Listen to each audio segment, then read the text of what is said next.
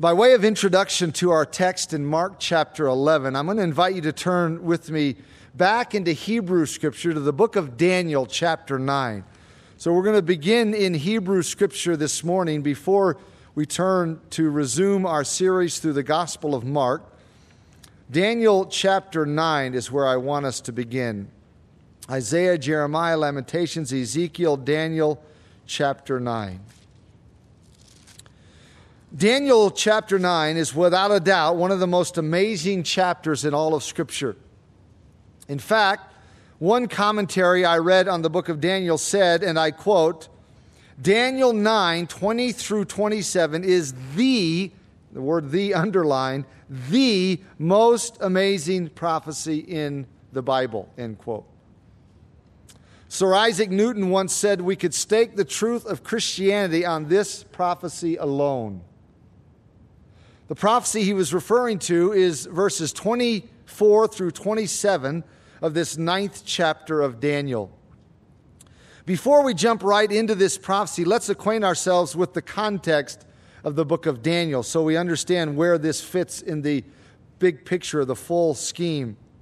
In chapters 8 through 12 of the book of Daniel, God is depicting His sovereign rule over Gentile peoples and Gentile nations. No, I'm sorry, back up. If you wrote that down, I gave you a misleading statement. Chapters 8 through 12, God is depicting His sovereign rule over His people, Israel. In chapters 1 through 7, God has already shown His sovereign rule over Gentile people and Gentile nations. So chapters 1 through 7, God's sovereignty over Gentiles. Chapters 8 through 12, God's sovereignty over His own people, Israel. Back in chapters 1 through 7, God revealed that there would be 4 Gentile world empires to rule this world: Babylon, Medo-Persia, Greece, and Rome. So as Daniel receives this vision in chapter 9, he and his people are in captivity to the kingdom of Babylon. That means, for anyone who can think clearly at all, that means there were 3 more kingdoms yet to come: Medo-Persia, Greece, and Rome. So at this point in the book, Daniel is asking the question, Lord, how much longer will your indignation be against us? How much longer are you going to have us under discipline, under the rule and under the thumb of Gentile rulers and Gentile kingdoms? Well, God answers that question in chapters 8 through 12. And especially here in chapter 9. Notice how this chapter opens. It says, in the first year of Darius, the son of Ahasuerus, of the lineage of the Medes, who was made king over the realm of the Chaldeans, in the first year of his reign, I, Daniel, understood by the books the number of the years specified by the word of the Lord through Jeremiah the prophet, that he would accomplish 70 years in the desolations of Jerusalem. Daniel tells us that this took place in the first year of the reign of Darius. That means Daniel was about 80 years old at this time. He has been in captivity for over 65 years. And one day he was reading the scroll of Jeremiah the prophet, and all of a sudden he came across some statements that say that the Babylonian captivity will last 70 years. Jeremiah 25 says that, and so does Jeremiah chapter 29. 70 years. Now remember, Daniel has been in captivity about 67 or 68 years, maybe 69. So he realizes that the captivity is nearing its conclusion. Daniel took Scripture literally. If Jeremiah the prophet says the Babylonian captivity will last 70 years, that means it will last 70 years. And Daniel wants so badly to see his people released that he is driven to prayer. In verse 3, he says, Then I set my face toward the Lord God to make requests by prayer and supplications with fasting, sackcloth, and ashes. Unfortunately, time will not allow us to go into this prayer that unfolds in verses 4 and following. We have done that in the past. It is a beautiful prayer of confession and supplication as Daniel pours out his heart to God. Well, as Daniel was praying, the angel Gabriel interrupted him. Skip down to verse 20.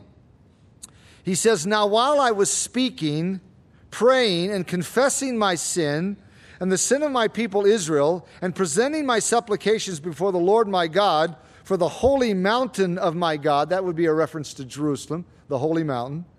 "Yes, while I was speaking in prayer, the man Gabriel, whom I had seen in the vision at the beginning, being caused to fly swiftly, reached me about the time of the evening offering. And he informed me and talked with me and said, 'O Daniel, I have now come forth to give you skill to understand. At the beginning of your supplications, the command went out, and I have come to tell you, for you are greatly beloved. Therefore, consider the matter and understand the vision.'" Now, what do those verses say? As Daniel was praying, Gabriel came to him to help him understand what God had in store for the future. That is detailed for us in this fascinating prophecy of verses 24 through 27. Now, we're not going to go into all the details of this prophecy this morning because that's not our purpose for this message. But I do want to pull out one section of the prophecy and show how it was specifically fulfilled by Jesus during his earthly ministry. But let me read the entire prophecy for us, and then we'll center in on that one particular part. Verse 24, here's the prophecy. 70 sevens are determined for your people and for your holy city, to finish the transgression, to make an end of sins, to make reconciliation for iniquity, to bring in everlasting righteousness, to seal up vision and prophecy, and to anoint the most holy. Know therefore and understand that from the going forth of the command to restore and build Jerusalem until Messiah the Prince, there shall be 7 sevens and 62 sevens. The street shall be built again, and the wall even in troublesome times. And after the 62 sevens, Messiah shall be cut off, but not for himself. And the people of the prince who is to come shall destroy the city and the sanctuary. The end of it shall be with a flood. Until the end of the war, desolations are determined. Then he shall confirm a covenant with many for 1 week. But in the middle of that week, or that 7 literally in Hebrew, he shall bring an end to sacrifice and offering. And on the wing of abomination shall be one who makes desolate. For until the consummation which is determined is poured out on the desolate. The first thing I want us to notice about this prophecy is that it covers a specific period of time. Verse 24 says it covers, most of our English translations say 70 weeks. A more literal translation from Hebrew would be 70 sevens. So this prophecy covers a time consisting of 70 periods of 7. It can be demonstrated that these periods of 7 are periods of years. So God says that this prophecy consists of 77-year periods. You do the math, you multiply it out, it's a total of 490 years. So this prophecy covers a scope, a time frame of 490 years. Now we need to see the details of this prophecy. Verse 25. Know therefore and understand that from the going forth of the command to restore and build Jerusalem until Messiah the Prince, there shall be 7 sevens and 62 sevens. The street shall be built again, and the wall even in troublesome times. According to the first part of this verse, the starting point of this time period is when the command is given to rebuild Jerusalem. We know when that was. We don't have to guess. It was on March 5th, 444 BC. Now, just a pause here or a parenthesis. Some of you may have a date in your, if you've taken notes in the past or in your study Bible, of March 14th, 445 BC. It's not that that is necessarily wrong. It's just that this is a very, very complicated issue. It's way more complicated than I have time to explain this morning. When you are trying to affix a date to an event in biblical history, it is extremely difficult because you have so many factors. First of all, you have to deal with the fact that the Jewish calendar, The Jewish year is only 360 days. Our calendar year is 365 days, plus every now and then in the leap year we throw in another day. But when you're trying to go back and affix a date to an event in biblical history, you have to account for that, in addition to the fact that maybe you're using a Roman or a Julian calendar, and dating is very complicated. And some of you singles in our church say, yeah, tell me about it. I know that. Well, that's not the kind of dating I'm talking about. I'm talking about biblical dating. I'm talking about dating biblical events, all right? So, just for the sake, without going into all the details, we're going to go with March 5th, 444 BC. On that date, King Artaxerxes issued the decree to Nehemiah to go back to Jerusalem and rebuild the wall. Now, the prophecy says that from that point until Messiah the Prince shall be 7 sevens and 62 sevens. In other words, 69 periods of 7, do the math, 483 years. Many scholars believe that the reason these 69 sevens were split up into 7 and 62 is because it would take the first 49 years, the first 7 sevens, just to complete the rebuilding of Jerusalem. Then the next 62 sevens would complete this part of the prophecy. But without getting lost in all those details of verse 25, just notice that it clearly says, from the decree to rebuild Jerusalem to the Messiah shall be 69 sevens. Multiply that together, you get 483 years. Do you know what's so amazing about that? If you calculate 483 years, including 360-day years on the Jewish calendar, leap years, all of that, if you calculate 483 years beginning with March 5th, 444 BC, you will come up with March 30th, AD 33, or the 10th of Nisan on the Jewish calendar. And here's what is so significant about that date. That was the very day Jesus rode into Jerusalem on a young donkey and presented himself as Messiah. That was the very day to the day. We often call that event the triumphal entry or Palm Sunday. Jesus fulfilled this prophecy, or this part of this prophecy, with precise accuracy to the very day. That is recorded for us in the text we're going to consider this morning in Mark chapter 11. So with this as background, let's turn over to our text in Mark chapter 11. This story that we're going to read and consider this morning is the fulfillment of that part of Daniel chapter 9 that we just looked at. Please follow along as I read verses 1 through 10 of Mark chapter 11. It says, "Now when they drew near Jerusalem to Bethpage and Bethany at the Mount of Olives, he sent 2 of his disciples, and he said to them, 'Go into the village opposite you, and as soon as you have entered it, you will find a colt tied on which no one has sat. Loose it and bring it. And if anyone says to you, "Why are you doing this?" say, "The Lord has need of it," and immediately he will send it here.' So they went their way and found the colt tied by the door outside on the street, and they loosed it. But some of those who stood there said to them, "What are you doing, loosing the colt?" And they spoke to them just as Jesus had commanded, so they let them go. Then they brought the colt to Jesus and threw their clothes on it, and he sat on it. And many spread their clothes on the road, and others cut down leafy branches from the trees and spread them on the road.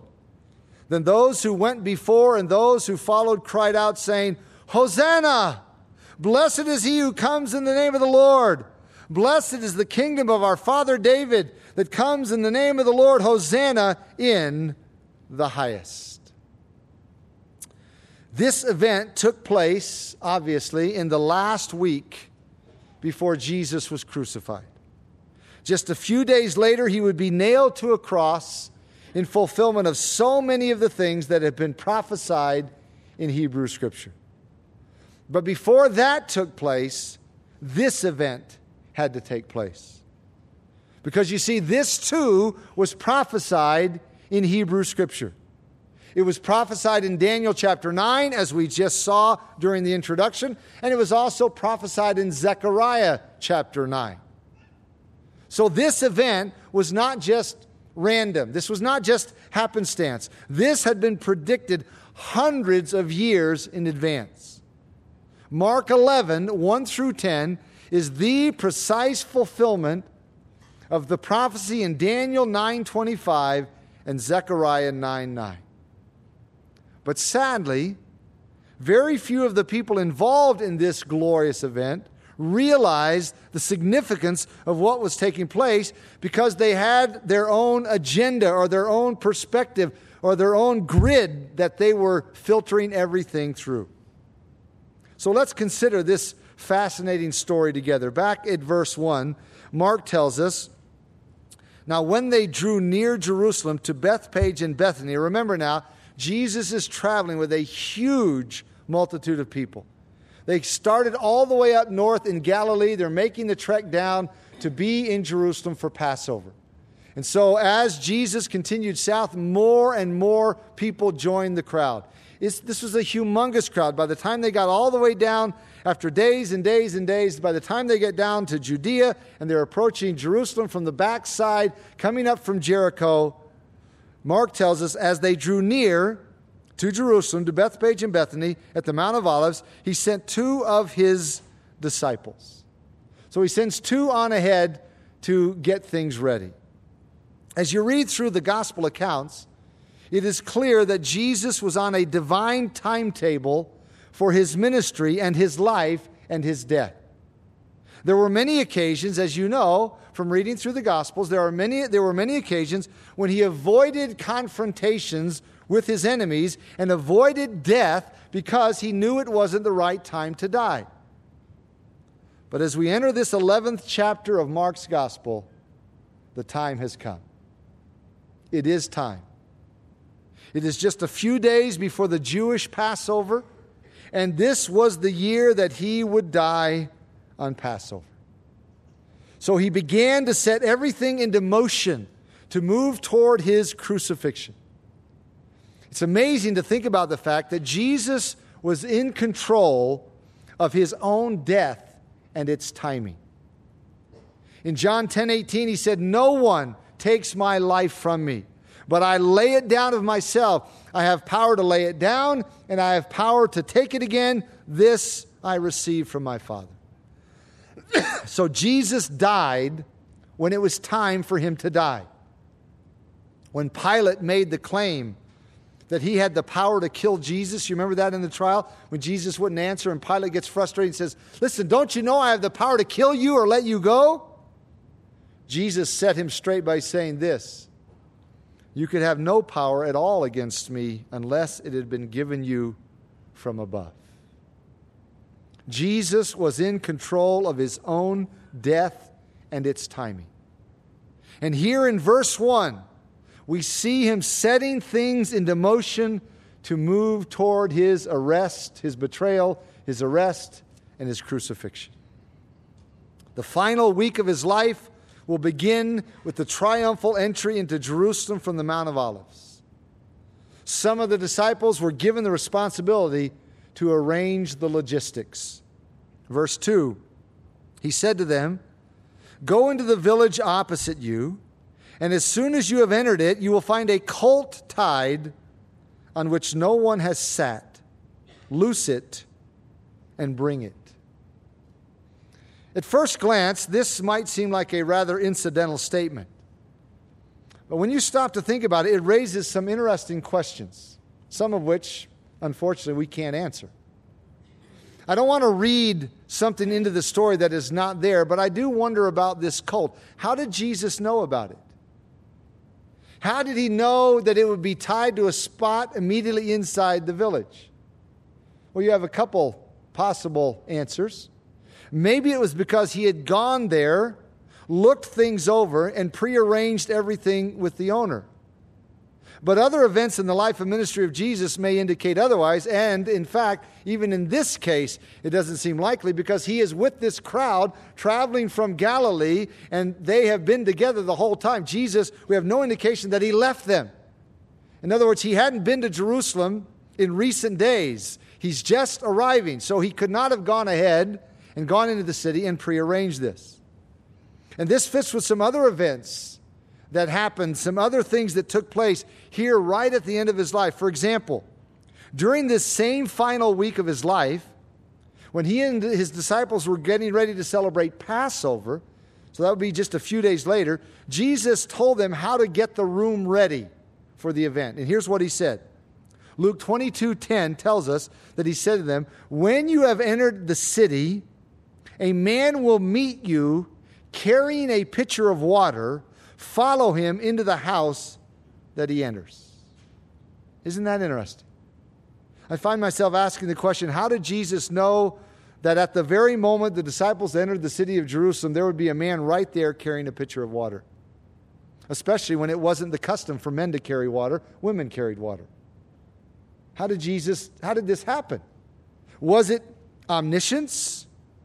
Or was it because he had prearranged it? And if he did prearrange it, how did he make it certain that it would all be coordinated at just the right time? Did he tell the man to just stand inside the city with a pitcher of water until some disciples showed up? Not very likely. Those are the kinds of questions that we can't completely answer if Scripture doesn't explicitly tell us. But you do wonder what all was behind this simple statement to the disciples regarding a colt tied to a spot immediately inside the village. The clear implication is Jesus knew exactly how it would be. He had not been there yet. He had been to Jerusalem many times, but not in weeks. He hadn't been there recently, but he knew how everything would be exactly. And he is coordinating everything leading up to his death. So verse 3 tells us, Jesus, in continuing his instructions, if anyone says to you, "Why are you doing this?" say, "The Lord has need of it," and immediately he will send it here. As we see in the next few verses, this is exactly what happened. It's interesting to note that Matthew, in his account, doesn't mention that this happened. That may be because Peter, who was the source behind Mark's gospel, was involved in this little interchange, and if so, he was an eyewitness of the events. In other words, it is likely that Matthew was merely told about what happened, but Peter was actually there, a part of it. So he relayed it to Mark, who then included it in his gospel.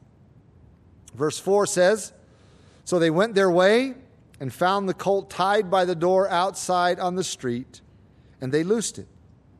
But some of those who stood there said to them, 'What are you doing, loosing the colt?' And they spoke to them just as Jesus had commanded, so they let them go." Now, at this point in the story, we need to pause and ask a question. Why is all of this so important? Why did Jesus go to so much effort to make this happen? What's the significance of this?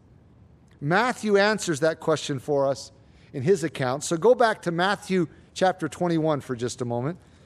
Back to the previous gospel record, Matthew chapter 21, verse 4. As Matthew tells the story, he includes a part that Mark doesn't. He pauses in the story to say this in verse 4. "All this was done," Matthew 21:4, "all this was done that it might be fulfilled which was spoken by the prophet, saying, 'Tell the daughter of Zion, behold, your king is coming to you, lowly, and sitting on a donkey, a colt, the foal of a donkey.'" You probably can tell from your Bible that this is a quote. Your Bible probably either has this part of verse 5 in quotation marks, or it's italicized, or it's indented, something to signal to you that this is a quote. It is a quote from Zechariah 9:9.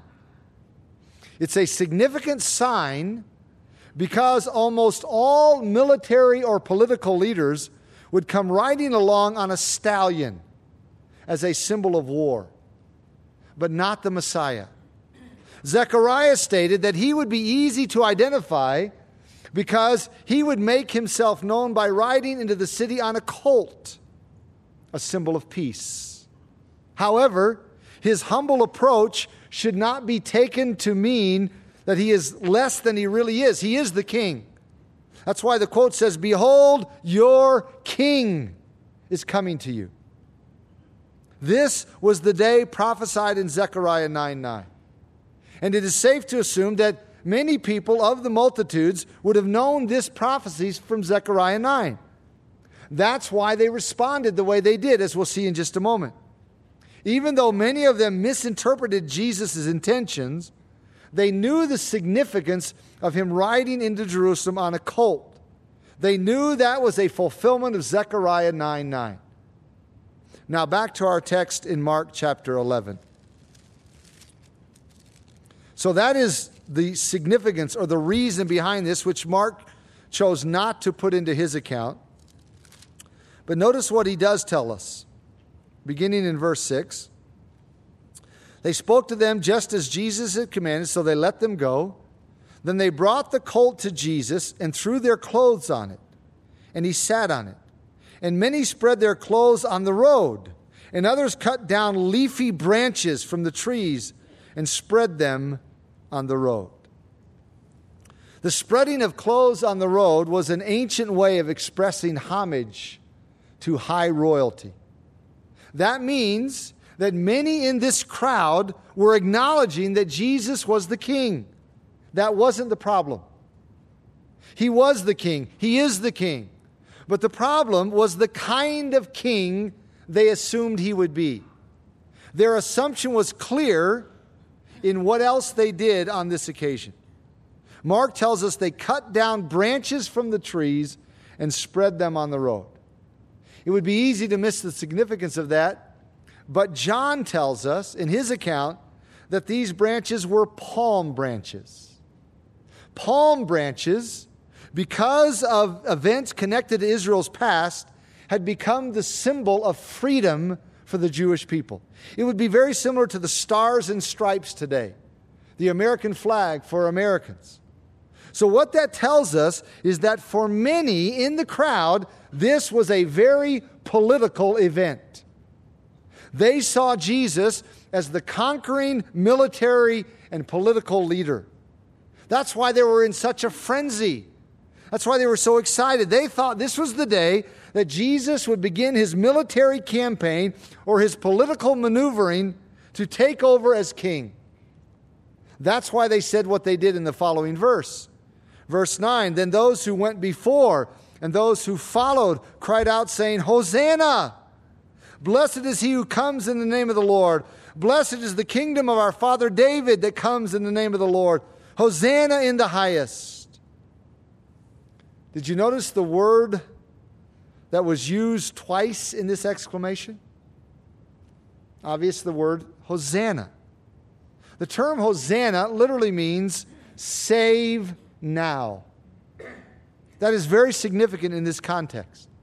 Keep in mind that this event is taking place down in Judea, the southern part of Israel, right near Jerusalem, the capital city. At the time this was taking place, the Roman Empire ruled the world. Rome was in power when Jesus was in the midst of his public ministry. Rome had been in power for almost 100 years.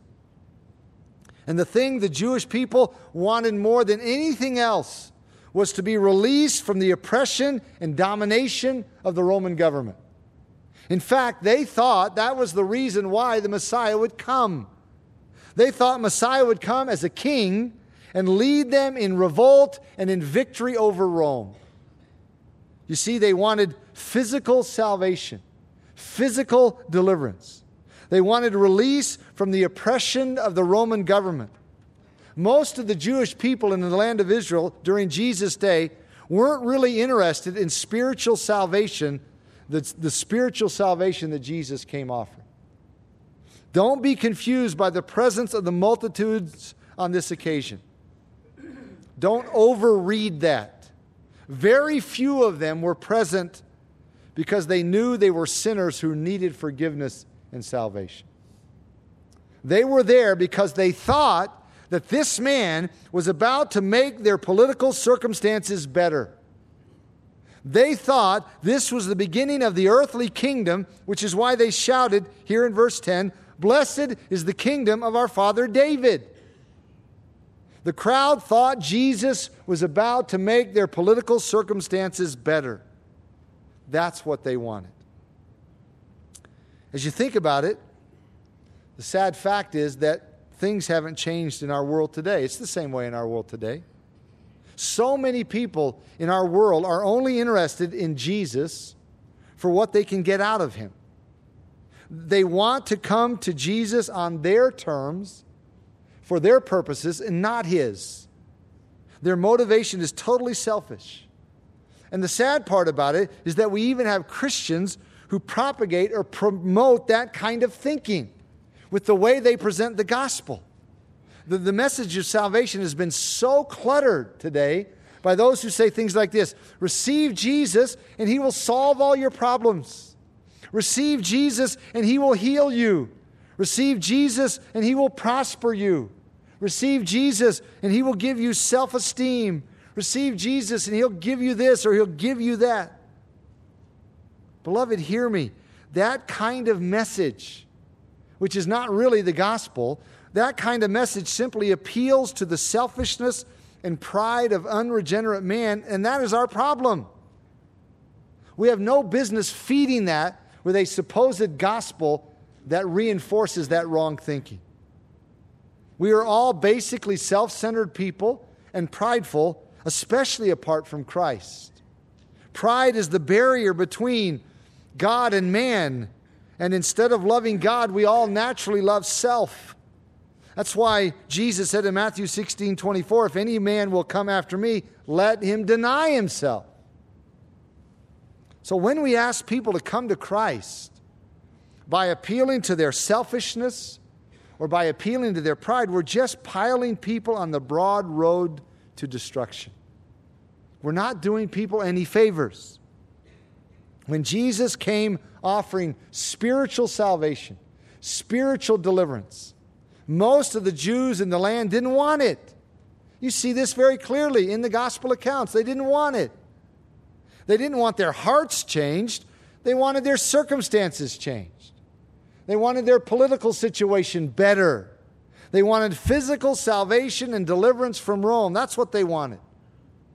And this same kind of thing is true today. Sadly, most people today in our world, in our country, don't want spiritual salvation. They don't want salvation from sin. They don't want their hearts changed. They want their circumstances changed. They want their political situation changed. They want physical salvation and deliverance from problems, deliverance from sickness. They want God to prosper them. They want God to tell them it's okay and it's even right to love yourself and be self-centered. And sadly, some segments of Christianity feed that very kind of mentality. Oh, it is grievous to see what is going on in Christianity today because we're just repeating history. We see this playing out right here in this text before us as the people, a multitude of people are in a fever pitch because they believe Jesus is going to overthrow Rome and give them what they want, making their circumstances better. They're shouting, Hosanna, save now, do it now, overthrow Rome, throw off the yoke of bondage.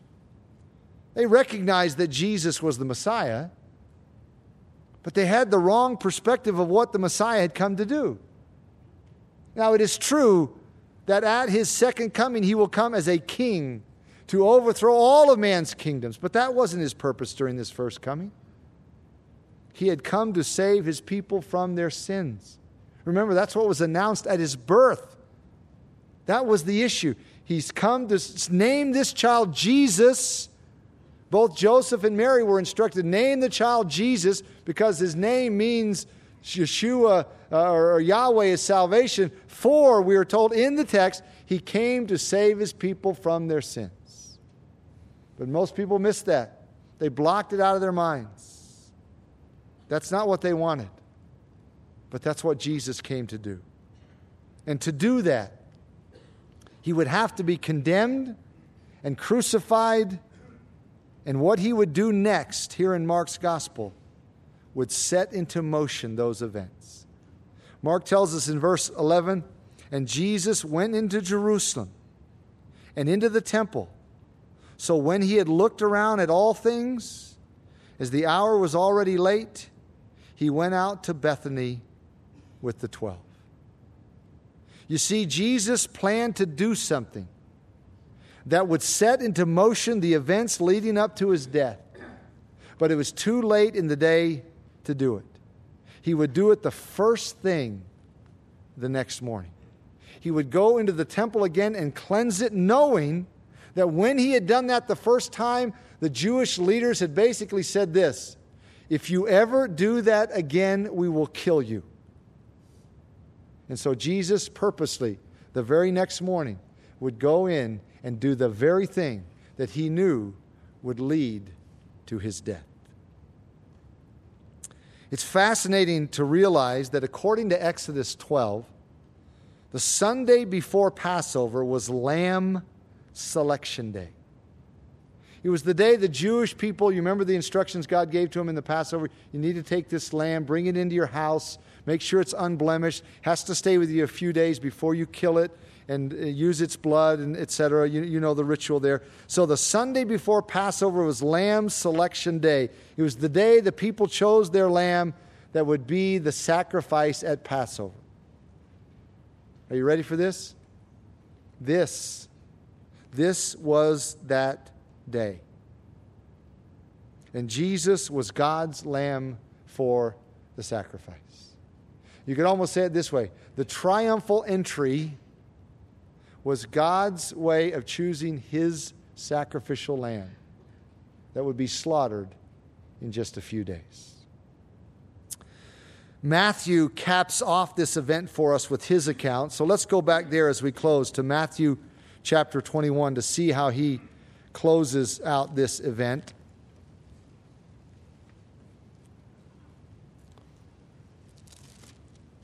Matthew tells us in verse 10, and when Jesus had come into Jerusalem, all the city was moved, saying, "Who is this?" You see, this was a huge event. Palm Sunday wasn't something that took place off in a corner. There was a huge multitude of people in front of Jesus and behind Jesus as he rode down the Mount of Olives, across the Kidron Valley, and up into the city of Jerusalem. And since Passover was just a few days away, the city would have been bulging with about, some historians say, as many as 2 million people crowded into the city and around the city. So this event caused quite a stir among many of those people. That's why Matthew says that all the city was moved. You could say it this way: this event shook Jerusalem. This event shook Jerusalem in many ways. It is certain that the Roman soldiers and the Roman leaders took note of it because their goal was to keep things under control, keep things quiet. So whenever a huge event like this took place, they were a little on edge. They were nervous. It is certain that the Jewish leaders, such as the Pharisees and Sadducees, took note of it because their goal was to keep their power and influence among the people.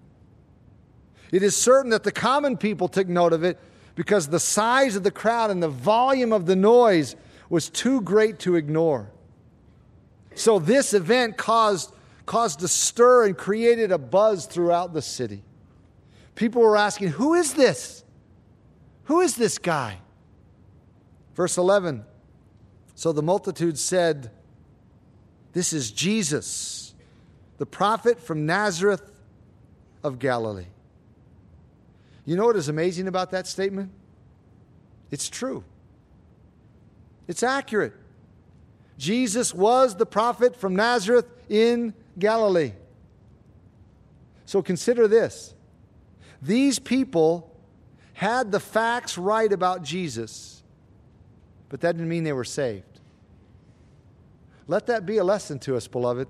It is possible to have all the facts right about Jesus and still not be saved. You can know Jesus is the Son of God, that he was born of a virgin, he lived a sinless life, he died on the cross, he rose again the third day, ascended to the right hand of the Father. You can know all of those facts and still not be a Christian. You can know all those facts and still not be saved. Is that you? Do you know all the right facts about Jesus, but for you it's only head knowledge? It's only mental assent? Knowing all the right facts about Jesus doesn't make you a Christian. The issue is whether or not you have surrendered your heart and will to Him. Have you? I ask you this morning, have you?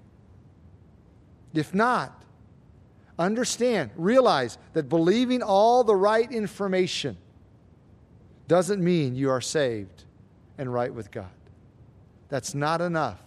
Believing the facts is not enough, because salvation involves the will, the heart, not merely head knowledge. Let's bow together as we close. And as we bow our heads in closing this morning, consider that final point, please. My guess is most people in this room, maybe everyone, but certainly most people in this room would acknowledge, would say, oh, I believe Jesus died on the cross. I believe those facts. But understand, that doesn't make you right with God. Understand, that doesn't make you a Christian. What is your relationship to Jesus Christ? Have you submitted to Him? Have you surrendered to Him? Or is it just mere mental assent to facts? See, it's possible for you to be here this morning and be like many who were in the crowd that day when Jesus rode into Jerusalem, and to be in the crowd but not be right with God. And if that is you, I wouldn't want you leaving here this morning unchallenged. I wouldn't want you leaving here this morning assuming just because you're here, that means you're okay with God. How do you really stand with Jesus Christ? Have you received Him as your Lord and Savior? And Father, as we contemplate this event, what a tremendous, what a glorious event for Jesus to ride into Jerusalem on a colt in fulfillment of Daniel 9, Zechariah 9, coming to save His people from their sins. And yet we've seen this morning that so many in the crowd, though they thought Jesus was the Messiah, they were convinced of that. They had the wrong perception, the wrong understanding. And so that is a challenge to us. It should be. It should cause us to reflect, how do I really relate to Jesus? Do I merely relate to Him as someone who I think will give me what I want, or do I relate to Him as the King to whom I should submit and bow before Him as my Lord and Savior? Father, may You stir our hearts with this story we have seen, challenge our hearts, and especially we pray for anyone here among us who is not right with You, who is not right with Your Son, Jesus Christ. Father, we pray Your Holy Spirit would break through, would make that abundantly clear to that man or woman, whoever it is, so that this would be the day he or she would respond and yield to the Lord Jesus Christ, who is indeed the King, worthy of worship, worthy of reverence, worthy of our submission. It's in His exalted and matchless name that we pray together this morning. Amen.